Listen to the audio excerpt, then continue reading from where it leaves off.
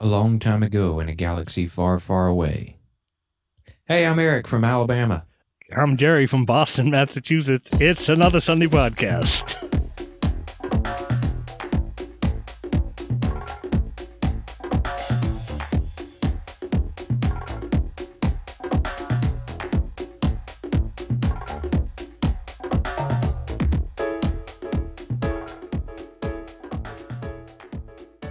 Hello, Jerry. Hello, Eric. How are you, my friend? I'm doing well. How are you? Doing good, doing good. That's a little different opening for you. Are you in another galaxy? Maybe. It could be. I think last week, you were in the Witness Protection Program. Right, yeah. You've moved again, I see. Yep, got a lot going on. Well, we'll just have to save that for later. So, what's happening with you? What's been going on? How you been? Been doing good, kind of taking it easy over the Christmas break. It's funny because, like, the workload went all of December. It was just boom, boom, boom, moving quick. And then the week of, Christmas Eve got here and it just stopped. Stand still. So now it's like, well, there's nothing going on. Did you see the planetary conjunction on the 21st? That was awesome. We did have a very clear night here in Boston, and it was very short-lived here because it was so close to the horizon that if you blinked, essentially you missed it. But I did catch it. Unfortunately, I don't have a telescope or a camera with a lens that could get a decent picture of it. But yeah, that was incredible. I think they said 800 years since the last time it did that. Yeah, 400 years. I think it happened in the 1600s, and it was really hard to see because of the cloud cover and the weather and all that stuff. But I think they said that the last time it was that clear, or maybe that close or something like that, was in the 1200s. That was incredible. And you had a decent holiday. I know, like a month after Christmas here, but you had a decent holiday, some time off from school, and now getting back into the swing, so to speak. Yep. Yeah. So it's been pretty good. So had a pretty good Christmas. So, but how was your holiday? It was good. It was fairly quiet. We had just the folks here that live here for Christmas dinner on Christmas Day. I actually had a couple of gigs as Santa on Christmas Eve for some friends, which started out as a one-time thing for a work meeting. I showed up as Santa as a joke on Zoom, and the word got around. Next thing I knew, I was doing 4 staff meetings, and then my friends were asked me if I would do Santa for them. And so I did that, and then I reached out to some other friends, and so we had some fun with some kids being amazed that Santa was actually talking to them through the computer and knew everything about him because Santa's a really smart guy. So that was a lot of fun. I enjoyed that quite a bit. So I said maybe next year I'll just put up a tip jar.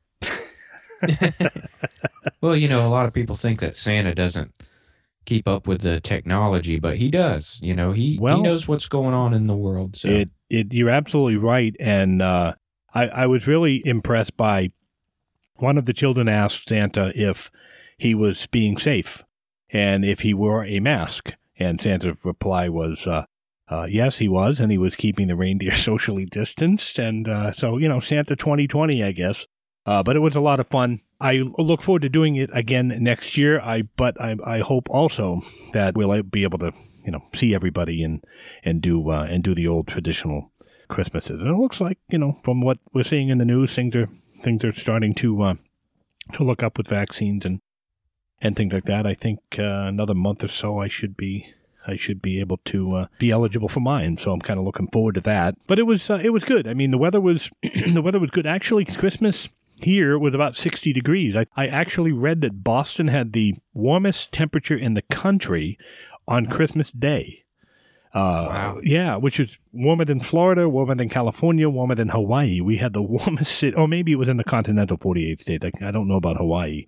But yeah, we had the warmest on record for that day. So something that look forward to. In fact, New Year's Day was the same thing. It was raining. But you know what? Rain and 60 in January, I'll take it. You know, I was I have to share this story with you. Have you ever had run into people that say you look like somebody or you sound like somebody? So I used to get that quite a bit from people, and not to toot my own horn here or anything like that, but people used to, and people out there listening that know me will attest to this. Some people think that I may look a little like Jay Leno. Actually, the first time I saw you, that was what I thought. Okay. He looks just like Jay Leno. Which is not a bad thing. People say, oh, you wish you had his money. I just like one of his cars. I happened to, in my travels, was able to go to see Jay Leno and the Tonight Show tape in Los Angeles. There was a warm-up. There's always a warm-up act that comes out before the show tapes, and one of the people that was in the party I was with told the woman, hey, this guy pointing to me looks like Jay Leno, blah, blah, blah. Then Jay comes out and he talks to the audience before they get into the taping and all that stuff. And he actually sat down next to me. And I said, hey, I'm from Boston. And he was from Andover, Mass. And he's like, yeah, I don't think he looks like me. And he just got up and he kind of walked backstage. But unfortunately, you couldn't bring cameras or anything in there, so it's like I can get no selfies with that. So you're just going to have to take my word for that. So the purpose of the story was, just before the pandemic, I'm on a bus. And I don't usually take a bus to work, but this particular time I was traveling on public transportation. And so I was taking this bus, and there's some interesting people that ride the bus. And I'm sitting on the bus, and I'm looking down, and there's this gentleman, and he's just kind of sitting sort of with his back to the windows, like those bench seats. And I'm sitting in like a normal front-facing seat, and he's looking. I can see he's looking at me, and he's kind of just staring. He's not saying anything. Finally, he started to say something, and I didn't hear him, and I basically ignored him. And the guy that was in front of me said, hey, this guy is trying to get your attention. So I look over, and I said, hey, what's up? And he says, you know who you look like? And I said, I know, Jay Leno. And he goes, no, you don't look like Jay Leno. You look like Chris Christie.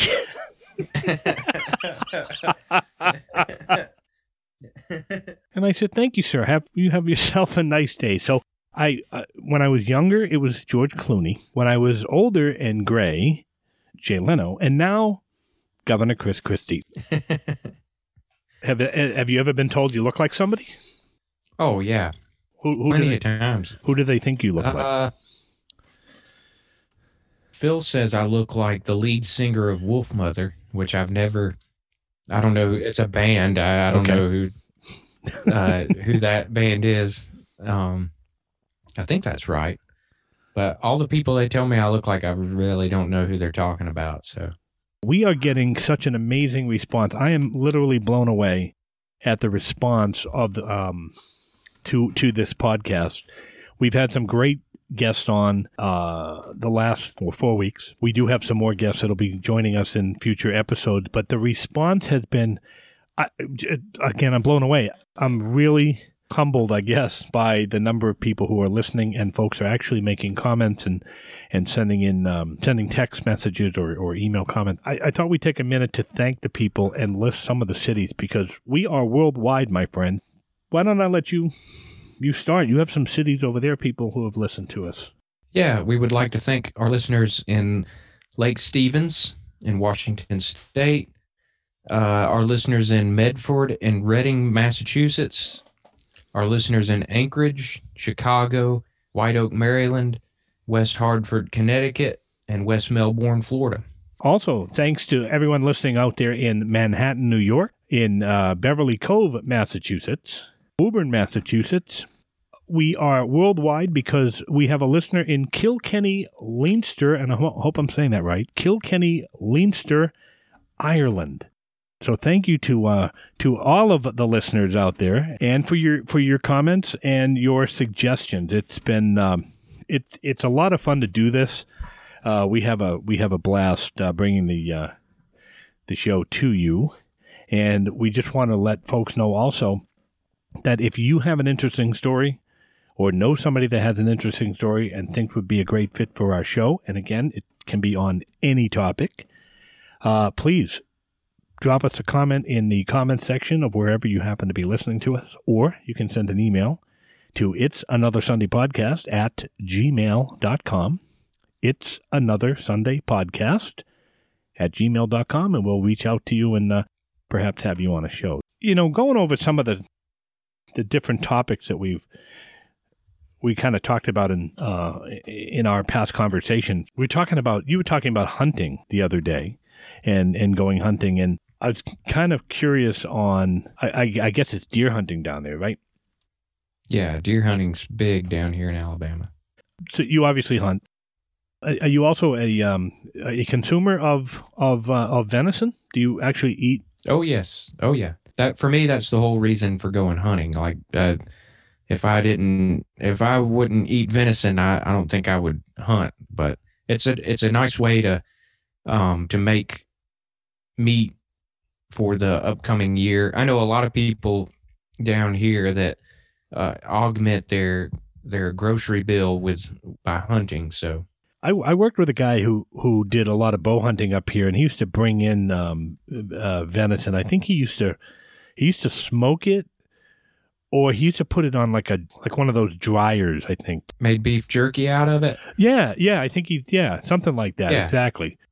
What does venison taste like? Oh, well, chicken? I don't know. I'm not good at describing things like that. It's different. I don't know. I don't know how to describe it. You just got to try it. It's an acquired taste. I don't know if I would say that. Of course, I'll eat anything, but my mother is a very, very, very good cook, and she's prepared some venison that I brought her, but it's I don't really know how to describe it. I don't know, but there's a bunch of ways you can cook it. I know a lot of people make deer jerky.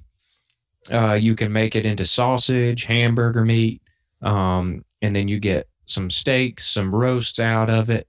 The tenderloin. Phil brought me some deer tenderloin earlier this year, and the way I prepared it, and I did it exactly like he said to do it, was to wash all of the blood out of it. So you put it under the faucet, and you just get all of the blood that you can out of it, and then cook it on I grilled it like you would a steak, kind of with some seasoning and such, and it was really good and super tender, super tasty.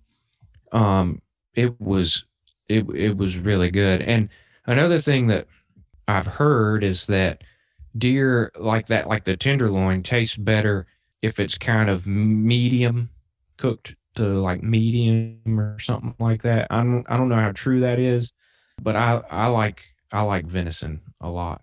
And I've always kind of wanted to be self-sufficient, and I've always had like a dream of being able to hunt and have a big garden and grow my food for at least most of the year, and preserve and can and all that stuff. That's always been something that I've wanted to do. And I went maybe a handful of times as a kid. My grandpa and my great grandpa were big hunters, and they were out in the woods every season. In fact, my grandpa and my great grandpa each killed a bear up in Pennsylvania. They would hunt bear up there. But I have not been hunting but maybe a handful of times. So, but I would like to. I've never killed one yet either, which I would also like to do. So, but hopefully this season I'll be able to get out and connect and make some meat. So more hunting for food for you than it is for the sport. Right. Yeah. Growing up, I got to try my hand at skinning and tanning a few deer hides. And, like the Native Americans back in the day, brain tan deer hide was what they made a lot of their clothing out of. And me and Dad tried that. We found a roadkill deer. It was fresh. It had just been hit. and so we got the skin off of it. And there's a guy. He used to be on the television down here in Alabama, and maybe in the Southeast. I'm not sure. His name was Archie Phillips, but he had this episode on the TV that Dad had taped on VHS, and we watched it. He interviewed this guy who tanned hides like the natives did back in the day, and they made this big frame, and they kind of sewed the deer hide into it, and then they would scrape the membrane off of one side, and then scrape the hair off of another, and then and you can tan it with the hair on, but a lot of times you take the hair off, and then you let it dry, and that's like rawhide. And then you kind of cut it out of the frame, and you basically work the hide all through the brain solution, and then you wring it out, and then you have to physically work it, like you stretch it, and you just got to keep stretching and keep stretching and keep stretching and keep stretching until it's completely dry. And my dad did this years ago, and he thought he had it dry, but it wasn't completely dry. I guess there was some moisture still left in the skin in some areas, and it was all tough. It was like half brain tanned deer hide and half real, brain tanned hide. But the stuff that was dry, that really ended up being the, tanned hide, it's like pajamas. I mean, it's so soft and supple. You could see how it would make very nice clothing. Great story. You did say something though. I want to shift gears here, and we'll get into more of this when we have a special guest, hopefully in the future, your dad, to talk about it. But you mentioned reenactments. You do reenactments of Civil War? Of the Revolutionary War, which is a weird, I know it's kind of weird, especially being from Alabama. But so there's a place in Montevallo called the American Village, and they opened up in 2001, I think. And the executive director there is Tom Walker. And it's his brainchild, and it's almost like a little miniature Williamsburg. It's a very cool place. And the buildings, there's like I don't know what scale it is, but it's not the size of Mount Vernon, but it's kind of a scaled down thing of Mount Vernon. And from some of the buildings, they're copies of some of the buildings at Williamsburg that are kind of scaled down. There's a great big field out there, and it's an education center for school groups come through there a lot, and they kind of do reenactments, much like Williamsburg. And teach kids about the founding of the country. They have big events. Memorial Day, they do a big event. They did not this year because of the COVID.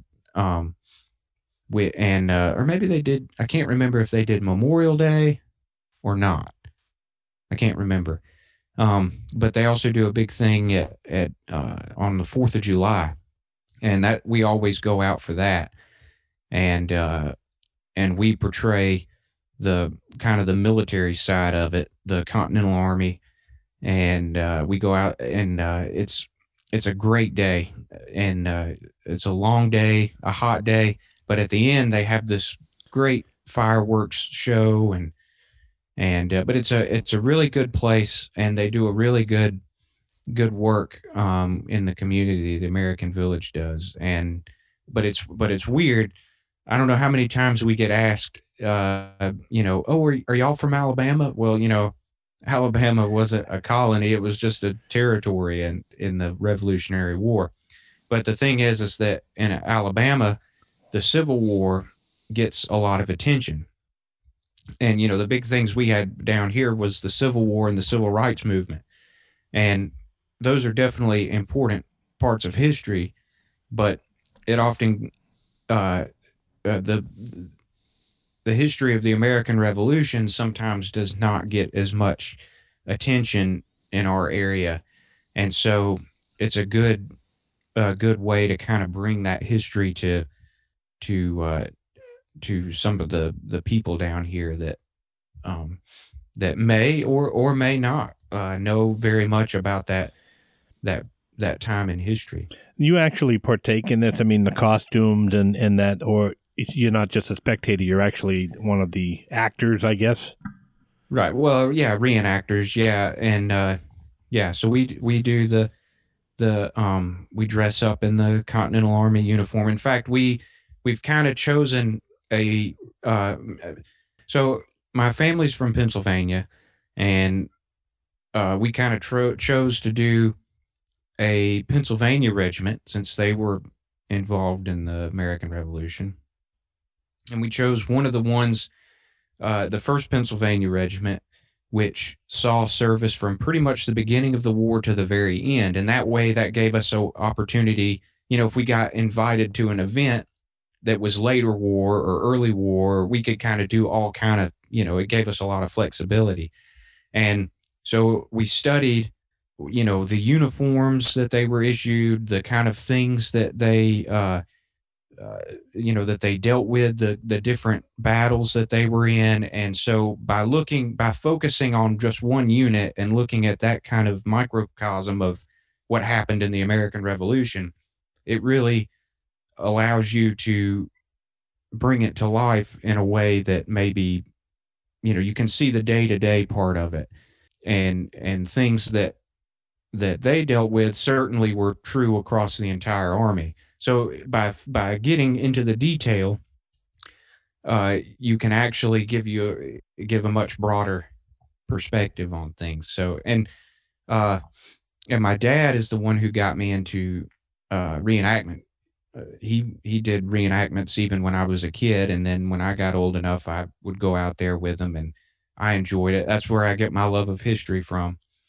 And there's a guy, Muzzleloader Magazine, and he does the Long Hunter impression. His articles are like great. He's kind of a rock star when it comes to the reenactment world. But so we would read a lot of his stuff, and a lot of primary source documents from the Revolution, from the 1st Pennsylvania Regiment, and then kind of build our interpretation and our uniforms and everything off of that. So yeah, that's pretty interesting. I know a gentleman up here who participates in Civil War reenactments. See if we can somehow work on maybe getting him on to talk about that, and maybe have you and Dad on to talk about your reenactment. We can just do a whole reenactment show. That would be, I think, that'd be kind of interesting that people do that. And of course, later on in the episode, we'll talk about your German culture. You enjoy getting dressed up into historical type events. I think it's awesome. And if people could, if we were actually videoing this, I would have a picture of you in your Lederhosen up on the screen right now. Lederhosen. Thank you. Lederhosen. Later. Yeah. What did I say? Lederhosen. See, I didn't know you were going to blackmail me with that photo there, Jerry. I'll edit this whole thing out. But you're in. not really. No, I think it's awesome that you're so much into history that you do all these great things.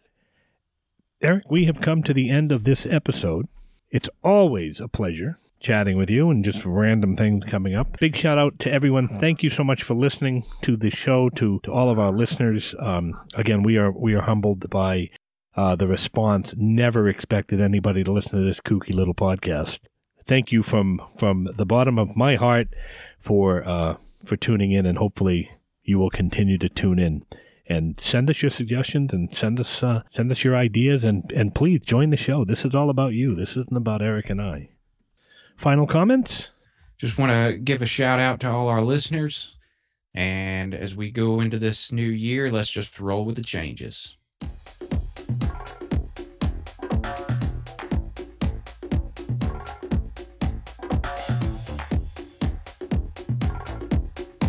It's Another Sunday Podcast is produced and directed by Eric and Jerry. Technical advisor Tom Bilodeau. Music composed and performed by Tom Blaze. Check out Tom Plays' YouTube channel at Tom Plays. That's it for this episode of It's Another Sunday Podcast. Thanks for listening.